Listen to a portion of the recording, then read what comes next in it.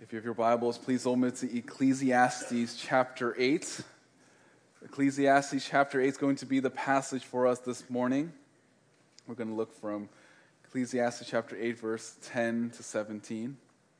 But before I start, I would like to say Happy Father's Day to all of you that are fathers here, or if you don't have children, you probably do have a father, so be sure to contact them or just do something nice to them. And again, this is a conflict of interest here because I'm a dad and I feel like Father's Day is like having another birthday. It reminds me of how old I am. But happy Father's Day to you, and also welcome Antioch, Orlando. We're glad that you are here, and we'll be praying for you guys as you guys are going around the city, and we hope that the Lord will use you mightily to bring people to saving faith. Ecclesiastes chapter 8, verse 10 to 17, I'd like to read for us the text this morning before I begin preaching through it. Ecclesiastes chapter 8, verse 10. So then I have seen the wicked buried, those who used to go in and out from the holy place. And they are soon forgotten in the city where they did thus. This too is futility, because the sentence against an evil deed is not executed quickly. Therefore, the hearts of the sons of men among them are given fully to do evil. Although a sinner does evil 100 times and may lengthen his life, still I know that it will be well for those who fear God, who fear him openly. But it will not be well for the evil man, and he will not lengthen his days like a shadow, because he does not fear God. There is futility which is done on the earth. That is, there are righteous men to whom it happens according to the deeds of the wicked. On the other hand, there are evil men to whom it happens according to the deeds of the righteous. I say this too is futility. So I commended pleasure. For there is nothing good for a man under the sun except to eat and to drink and to be merry. And this will stand by him in his toils throughout the days of his life, which God has given him under the sun. When I gave my heart to know wisdom and to see the task which has been done on the earth, even though one should never sleep day or night, and I saw every work of God, I concluded that man cannot discover the work which has been done under the sun. Even though man should seek laboriously, he will not discover, and though the wise man should say, I know, he cannot discover. It is quite fascinating in our day and age that we live in a time where people are so obsessed with our truth. They look at the world and they believe that the world operates off of what they believe is right and wrong. And yet at the same time, they hold to this view of the supremacy of your own desires and your own morality, and they're also obsessed with justice.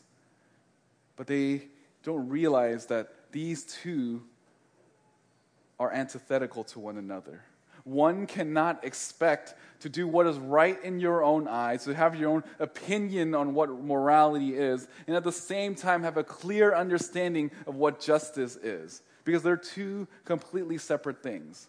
For one person, they might look at a situation and think, well, that is completely just. And at the same time, another can look at the same situation and think, that is unjust. True justice, however, is based on truth and is not based on our own opinion, is not based on our own feeling, is not based on what we believe is true. And these two are against one another. Either your truth is true and you can judge things rationally, truthfully, and justly, or your truth is a lie and you will not be able to judge situations truthfully, rationally, and justly. If you lose truth, then you will lose justice as well. Any society to try to operate with that idea that you can do whatever you want will inevitably have consequences and casualties. Crime will always increase when truth is abandoned. This subjective idea of truth will bring an end to a culture. And Solomon here is addressing that. He's addressing all of the injustice that we've seen in the world. How do we cope with it? How do we live under the sun knowing that there are those that can get away with evil? The book of Ecclesiastes is really a finding of all of Solomon's quest throughout his life. Solomon was the king of Israel. He was the one that ruled, and I think arguably the best king until the Lord Jesus comes. And Solomon was unique. He had a unique ability to discern right and wrong. God gave him that gift so that he can rule Israel faithfully. But we know that he failed. We know that although he had so much power and prestige and abilities, he ended up giving himself into sin. And for the longest time, if you read the book of 1 Kings, you wonder, will Solomon ever repent? Because of all of this heart being turned away to all these pagan gods and women, you would think that he's probably not a believer. But I think Ecclesiastes is that awakening, that when he realizes the life that he wasted. And he's trying to teach the people of Israel, all of his findings, that life in this world is completely meaningless if you live life without God. This very short life that we have here on earth can be spent either worshiping God or wasting it, fleeing from the Lord. And at the end, this entire book, the summation of everything that Solomon has discovered, is that you need to fear the Lord. This life is completely empty without God. In chapter 1, Solomon talks about how there's nothing new under the sun. Everything that we've experienced, all the things that's created, any idea, these things has been there before. Solomon tried to find something new, and he just deduced and discovered that there is indeed nothing new under the sun. And it's a lesson for us that we think we're radical in our thinking and that we're revolutionary in our ideas. We have to understand that there is nothing new under the sun. So you try to build your identity and your hope and your joy and happiness on those things, you'll find that you will be disappointed. Chapter 2, Solomon talks about the pleasures and the possessions that he has in this life. He was able to buy everything. He was able to enjoy every pleasure under the sun. He felt completely empty because without God, there is no meaning in any of these pleasures and possessions. Chapter 3 is Solomon talks about time and how life swings from one extreme to the other, like a pendulum, from one end to the other. We'll go through seasons of good times and bad times. And this idea that we're confounded in this reality of time is supposed to make us think about the eternity that's written in our hearts. That God has placed this notion, this feeling that life goes beyond this life. And the point of that is to show us that we need to fear God, that one day we will meet our Maker. Chapter 4 talks about how life is indeed difficult, and one way you can cope with life is to have people in your life. It's better to have more than one so you can not only suffer together, but be comforted by other people. Chapter 5, Solomon begins to show and reveal how we're supposed to conduct ourselves when we're worshiping the Lord. That when we go to the temple or we go into the sanctuary, we shouldn't talk too much. Rather, we should be silent and worship Him with a reverential heart. Chapter 6 talks about how even if you have the ability to enjoy life, the reason why you have that ability, the reason why you have those senses is because God has given those things to you. And the fact that you may not be able to sense and enjoy life is because God has somehow restrained that. He kept that from you. So in order for you to truly find happiness, it must come from God and God alone. Chapter 7, Solomon gives some practical advice about choosing what's better in this life. And one of the things that he says is that it's better to be in a house of mourning than to be in a house of happy and feasting. Because in those houses of mourning, and the things that's difficult in life, you're forced to come to grips with reality. You're forced to deal and think clearly about what's going on in the world. And that's what will point you to the only thing that you need to do, and that is to fear God. Last time I preached in Ecclesiastes chapter 8, the beginning part is about why we need to submit to the government, why we need to submit to worldly rulers. Even though these rulers are corrupted and broken, we are called to submit ultimately to the Lord. And we understand that even wicked rulers are placed in the position they're in because God has placed them there. And in our trust in the Lord, we know that God can even use wicked people for our good and for His glory. Now, in the middle and the end of chapter 8, he switches the audience and talks to us about not the government anymore, but what about the citizens? What about the people that you live with? What about your neighbors? What if these people that are all around you are corrupt? Rulers may be overthrown or voted out, but what if the individual, the citizens, are wicked and corrupt? How are we supposed to deal with it when everyone around us is committing such seemingly great sins? Again, the point of this book is that you're supposed to look at life and relative to eternity. And knowing that reality, you're supposed to fear the Lord. And I think this section helps us. When we look at the news, when we read a newspaper, we see all of these different atrocities that's committed by other human beings. This passage here gives us some tools to help us think through these things. And that's going to be our outline this morning. How does Solomon view evil? And what he's going to teach us, it shows us what evil is about so that we can cope and live in this fallen world. The first point in our outline this morning is that evil will seemingly escape. Evil will seemingly escape. Verse 10 to 13. Verse 10, it says, "So then I've seen the wicked buried, those who used to go in and out from the holy place, and they are soon forgotten to see where they did thus. This too is futility." It's unknown whether or not this person that Solomon is talking about is an actual person that he's seen in the past in a funeral, someone he's made up, or someone he's just heard of, because it doesn't specify. But he is talking about this person at their own funeral. He's talking about how this person is now dead, but this person, when he was alive, committed a tremendous amount of sin, and it seems like he got away with it. He knows, Solomon somehow is aware that this person in his lifetime have committed a whole bunch of atrocities against other people. And this wicked person has done a tremendous amount of evil in the world, and it seems like he escaped it because of death. Now, depending on your translation, verse 10 might look a little bit different, because in the ESV, instead of using the word forgotten, it uses the word praises in the city. And the NASB, or the Legacy Standard Bible, uses the word forgotten. And I think the reason why the ESV people translated that is because they believed, at least the translators believed, that sometimes when, even in funerals, in times where people are dead, even though this person may be evil and have done a tremendous amount of things, there's bound to be at least one person that will say something nice. Oh yeah, they might have done all these bad things, but he helped me cross the street once. That's good. In every situation, in every funeral, there's bound to be at least one person that does a eulogy that will say something kind about that person. I think that's why the ESV people translate that. But even in the margin, it'll say we're forgotten as well. Now, I believe that the word forgotten here in the NAS is more, it's better translation, it more accurately represents what's going on.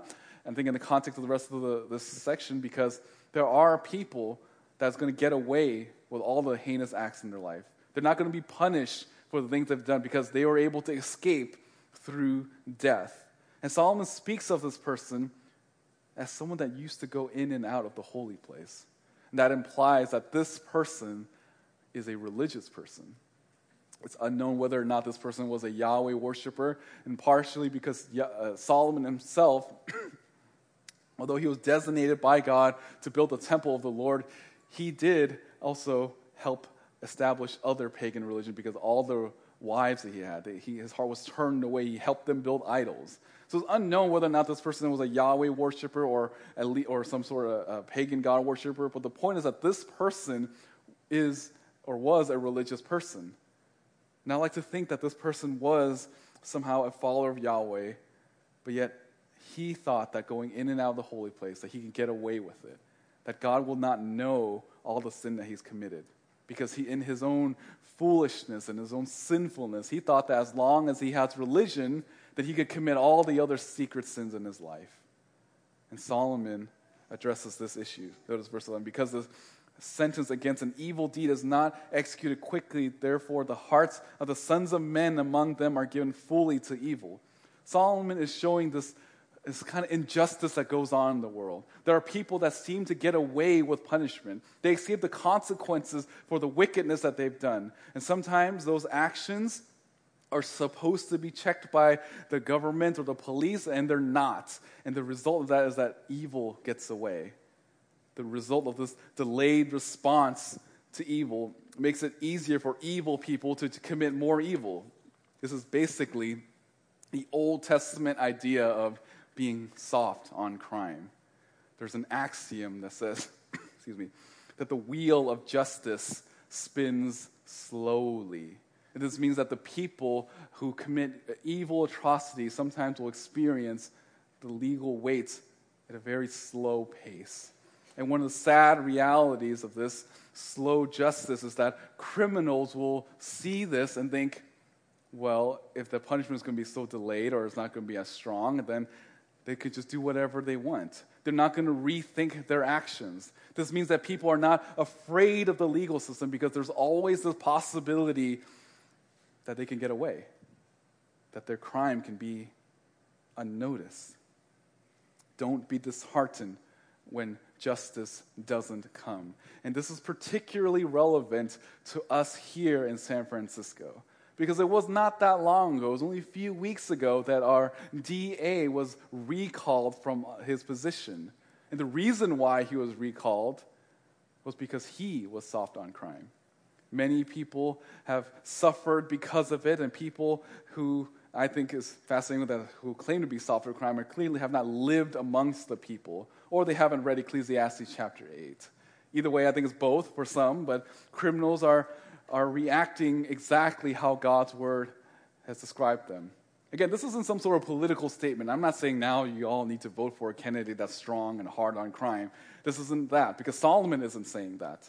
In fact, Solomon was king. He was the one that's ruling over the people. He's the one that's supposed to judge over the things that are right and wrong. And even under his rule, even under his control, there is still evil that slips by him. And how is it possible? How is it possible that Solomon, the king that is so wise, how can this happen under his watch?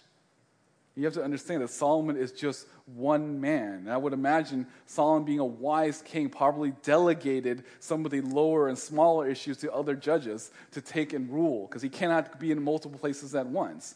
And those people that he appoints, although he appointed them, it's possible that these people are not as insightful or as wise as Solomon. Solomon probably only did the major issues. And even then, he's only one guy. By the time that a certain case reaches to him, it might have been resolved, or the crime itself is done away with, and there's nothing that he can do about it. Solomon sees all this. He knows his own limitation, and he knows that there is always a possibility that evil escapes. And when evil sneaks through the cracks, even under his own watch, evil people are emboldened to do more evil acts. And you'll notice at the end of verse 11, it says they are given fully to do evil. This word given fully, it's this idea of, it's the same word that's used to describe a pregnant woman. That after X amount of time, 9 to 10 months, they're ready to give birth. That's the same word that's used here. That they're fully given into their evil. And that means that when they are left unchecked, it will continue to grow and mature. And when sin gets to a certain point of development, it will cause havoc and death. Any culture that allows sin will find that it will bring itself to its own ruins. Verse 12, although a sinner does evil 100 times, it may lengthen his life. Still I know that it will be well for those who fear God and who fear him openly. Solomon is trying to go against anyone who believed that they should just live however they want then. If evil can just go unchecked and do whatever they want, and they seem to be able to thrive, then why won't I just do evil as well? And Solomon is trying to warn against that. It may seem that doing evil is fun and pleasurable, and they even seem like they live longer. But Solomon's warning them, it's better for you to live under the fear of the Lord. Not only fear of the Lord in your private time or in time at church or in the time when you're worshiping him, but you're supposed to fear him openly. Solomon is warning people about thinking that they should just give their life into sin. Why is that? Because one day, both the righteous and the wicked will have to stand before the Lord. And a true believer is fully aware of the fact that God knows all things and that God is everywhere. And that causes him to fear God. Not only fear God, again, in his private life, but openly as well. Meaning that the believer lives drastically differently from those that are non-believers. The wicked person lives with their sin open and without any fear because they in their mind has believed and resolved that there is no God. But yet we know that God sees us like an open book. The righteous is not concerned about the corrupted and evil world. He sees their prosperity and all the happiness that they seem to enjoy, but what he cares most about is to live under the audience of one, and that is God alone. The wicked is fully convinced that he has gotten away with all of the evil they've done. What shows the world that we are a follower of God is that we live differently, that we fear him openly. There must be this reverential awe and fear for the Lord. Even though we live in a fallen world that promotes sin, we cannot fear the people in the world or fear the consequences of calling out sin. We're called to live fearing God openly. So let me ask you, some of you who are living and working in a secular environment or going to school, what is your reputation like amongst those around you? Do they see you as someone that actually fears God, or are you just like one of them? What does fearing God openly look like? You just think about the conversations that you have with your coworkers or your classmates or your neighbors. Are there times where you see yourself laughing and joking about the things that God finds offensive? Are you passive when the world is promoting a certain sin and lifestyle? As Christians, we're called to live with integrity, and we need to live this integrity with consistency. We don't love the things that the world loves. In fact, we hate those things, and we call those things out. And the things that the world hates, especially when it pertains to God and his word, these are things that we need to cherish with our lives. We need to fear God openly. Look at verse 13. But it will not be well for the evil man, and he will not lengthen his days like a shadow because he does not fear God. The evil will not be able to get away with anything. Although it may seem like that in the moment, in the long term, in all of eternity, they will not be able to escape. The evil person may do a lot of evil, and they may even do well in this life, but it will not end well for him. Evil will seemingly prevail in this life, but it will not prevail forever. Again, some of you are like this person. Because remember, the person that Solomon is talking about is someone that goes in and out of the holy place. Never mind the people outside of the church. Yes, we know that they're going to act a certain way. The caution here are those that are in the worship hall. These are the ones that claim to follow Jesus Christ, who come to church on Sunday, who goes to Bible study, who learns about the Bible, and they do all the seemingly religious things. But when they leave church on Sunday, when they go about their day, they compartmentalize and they live a hypocritical lifestyle. That shows that you do not have a fear of the Lord. And you may think, just because I go to church and I'm not being punished for my sins now, and all the things I've done, all the evil that I'm keeping deep in my own heart, I'm getting away with, that means that God has let you go. But you have to understand that that is not the case. Solomon is warning against that perception. Living like that will not go well for you.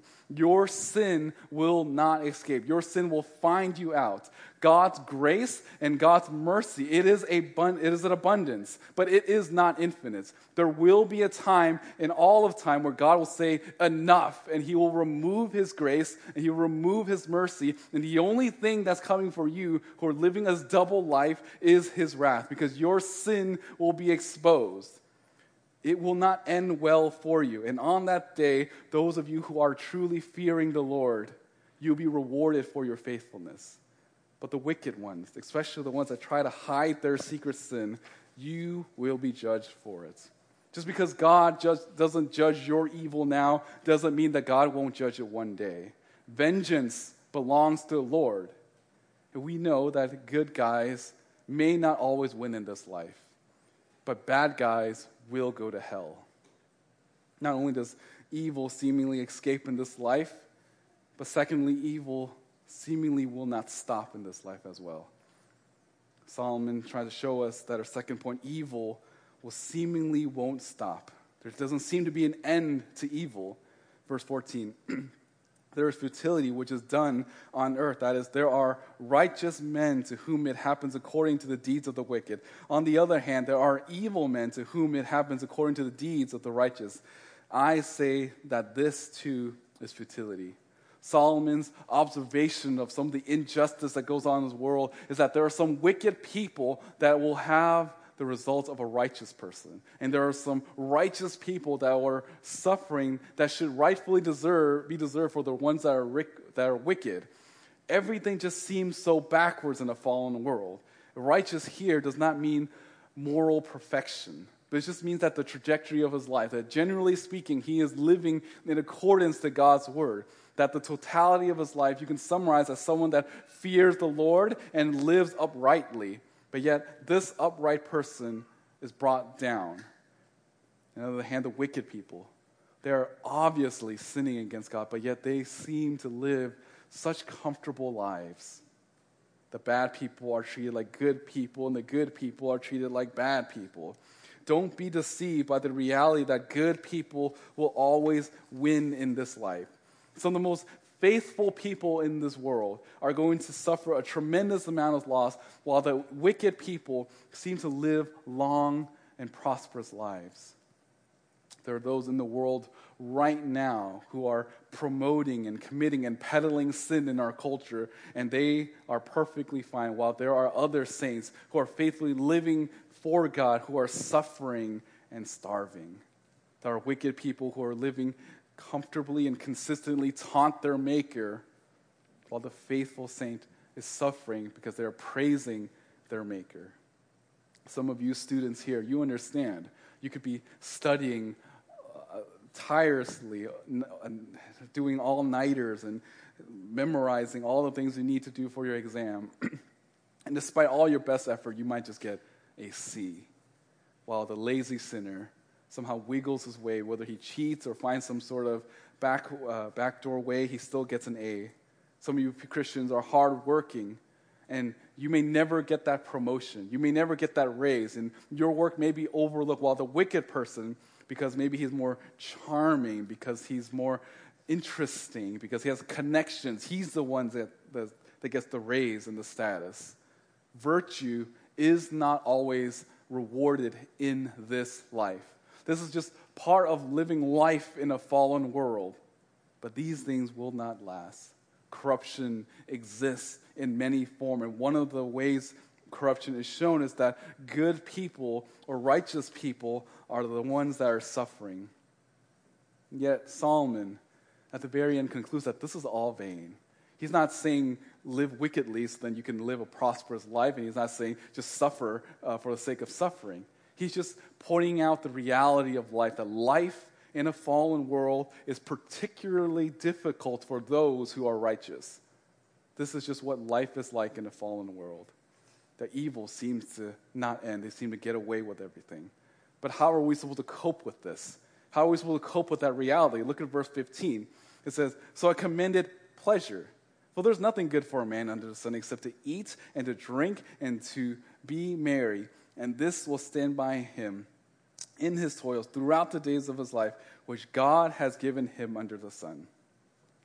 It seems that Solomon is almost encouraging some sort of escapism. Since the world is filled with wickedness and you see all this injustice in the world, what are you supposed to do about it? And Solomon just says, just enjoy life. Enjoy what little your life has. You can enjoy the simple things. This life is filled with unpleasant moments. So when you find those little moments where you get to enjoy life, enjoy it. Every little ounce of it. Whether it's a little food or drink, just enjoy life. Why is Solomon prescribing this? And the point is that in this fallen world, there will never be a time where there's going to be perfect justice. If you try to find meaning in trying to overthrow all the injustices in this world, it's completely vanity, and it will frustrate you. So whatever little life you have, And whatever little good things you have in your life, enjoy those moments. Again, this seems super offensive to those who are suffering, but this is what Solomon prescribes. He said you can't find fulfillment in justice anyways. You cannot appoint a leader or a ruler that can govern everything well. So enjoy your life. So he's giving these two options, whether you wallow in self-pity and sadness because of how unjust the world is, or you accept that reality. You know that the world is filled with sin and is filled with injustice, and just enjoy the life that God has given you. And he said, just choose the second option. Even though life is hard, find something to enjoy. Again, Solomon is just saying that it's a very vain endeavor to try to find perfect justice in this world, because you will not. Because sin and evil will always be around in a fallen world. Reality bites. So go find a cheeseburger and bite it. Don't be sour about how broken the system is. Rather, go find a sour gummy bear and eat that. Don't be bitter, but find something sweet. Tough times will come, and try to find the little joys in your life. And again, this is a command by Solomon, who is divinely inspired by the Holy Spirit, to give us this counsel. Enjoy the life that God has given you. However little it may be, enjoy it, because this life is going to end soon anyway. This is all that this life has to offer. And the best thing for you to do in a world filled with so much injustice is just to enjoy the simple things in life. So in this life, don't look for justice, but look for enjoyment that God has given you through his grace. He gives us things to tolerate and to put up with in this fallen world. Again, obviously, Solomon is not saying indulge in any sin, because he has experienced that firsthand in Ecclesiastes chapter 2. He's done all of those things, and he found that it is completely vain. Rather, do the things that God has given you, the good things. Enjoy those things. In a broken world, find the grace gift that God has given to you, and then the result should be that you should fear him. If you know that you can't deal with injustice in this world, Solomon just says, enjoy the life that you have. If justice was what you think will make you happy, you will find that it will never come, and justice will never come, because evil will seemingly never end. So enjoy what God has given you in this life. Eat your favorite food, drink your favorite drink, enjoy the company that God has given you. You don't deserve any of these things, but God has given it to you, so enjoy it while it lasts. A few months ago, you know that our country has pulled out all of these soldiers in Afghanistan. And one particular story struck me, because there's this one soldier. He was part of this operation where he's trying to get all of these refugees out of Afghanistan. He would bring them to different countries. He would pile them all on a plane. They'll fly out to some other country that's willing to receive them. And one particular place where he landed, he saw this grandmother just kind of brushing the ground, just with a little broom. And then he next to his grandmother, his grandchild, and he was just playing with these little sticks. And he thought it was these little airplanes, and he was having the time of his life. Even though this kid had just lost his home, lost his family, lost his friend, lost his nation, somehow in the moment those things did not matter, because those little sticks have brought him a tremendous amount of happiness and bliss. And that's essentially what Solomon is trying to get at. Solomon's trying to get at whatever small thing that you can enjoy in your life, enjoy it. Because this life is short and it will not last. And in this ride, enjoy the life that God has given you. Evil seemingly escapes. Evil seemingly never ends. And our third point for us this morning is that evil seemingly won't be answered. There's this mystery to evil. Solomon tells us that there's just some things in life that we will not be able to answer. Look at verse 16. When I gave my heart to know wisdom and to see the task which has been done on the earth, even though one should never sleep day or night. The sun never sets on what God is doing in the lives of the righteous and the wicked.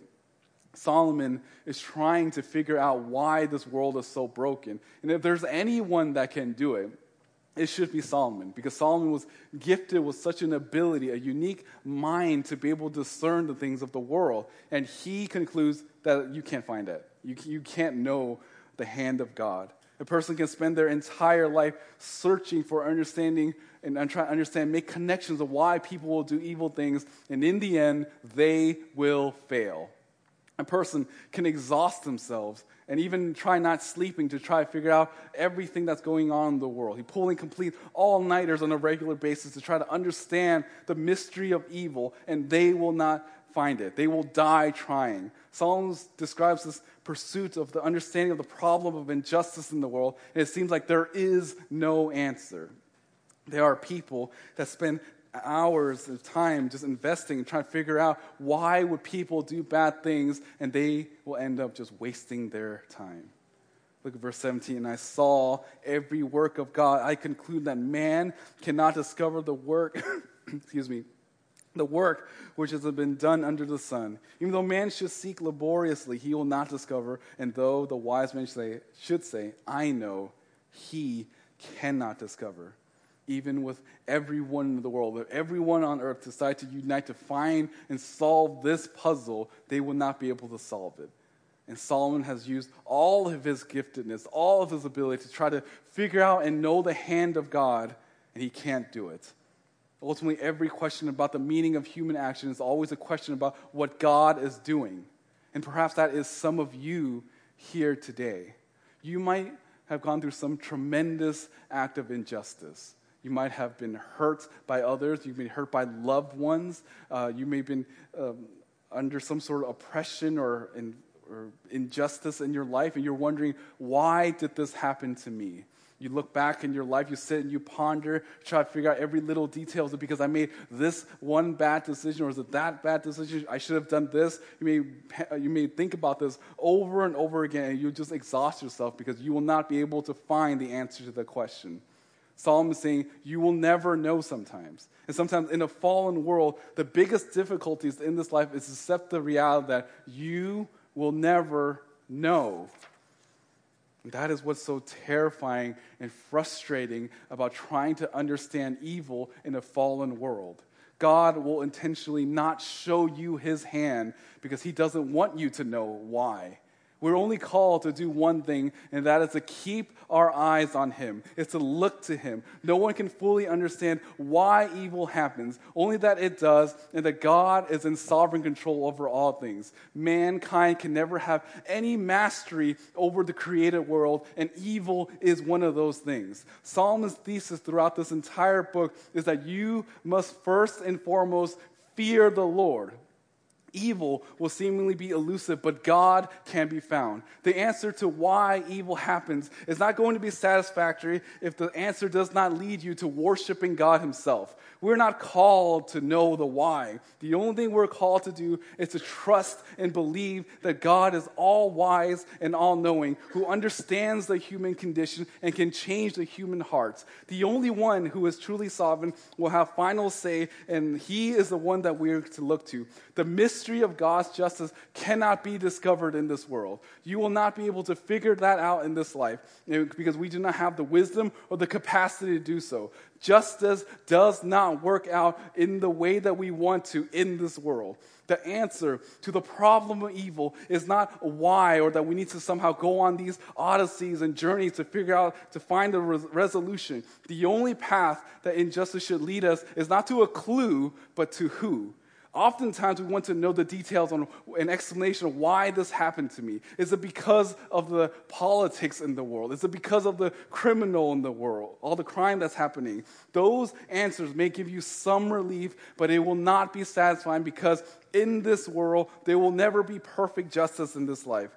God only commands us to fear him, to trust in him, and know that every evil act will be done one day. He commands us to look to him, whose eyes are on all things, and know that he knows that God is the one that knows when and how to enact perfect justice. The evils in this world will not make sense until we enter into eternity. It is only then things will become more clear to us. You may be wondering about all that you've read in Solomon's writing here about injustice, and you might think, that is not fair. And the Solomon's point is that, yes, it is not fair, but this is how a fallen world is. His point is that you will not find that in this life. You need to look to God.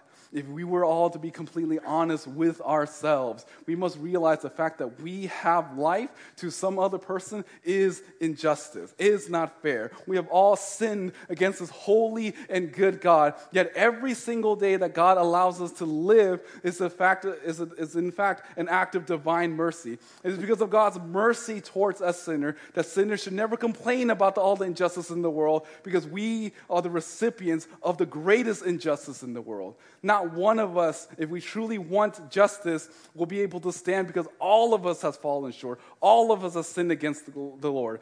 Not one of us deserves anything good from God. All of us have sinned against him, but the greatest injustice is not what happens to us. It's not what happens to the little children in the world. It's not what happens to other people in other countries, but the greatest act of injustice happened to our Savior. That is true injustice. The fact that this holy and good God, who would come into the world and live a perfect life for us, to die for imperfect sinners. We're not called to try to find the mysteries of evil, but rather the mystery of the cross. The greatest mystery is that why would God die for me? At the most basic level, we understand that the world is broken because of Adam's sin. But an even greater mystery is, why would God love us? Why would God show us any kindness, knowing how evil and wicked we are? If we were to look at all of the injustices in the world, and yes, there are many, understand that this all pales in comparison to what Jesus Christ himself experienced. No matter how bad things are, no matter how many innocent people and their lives are taken,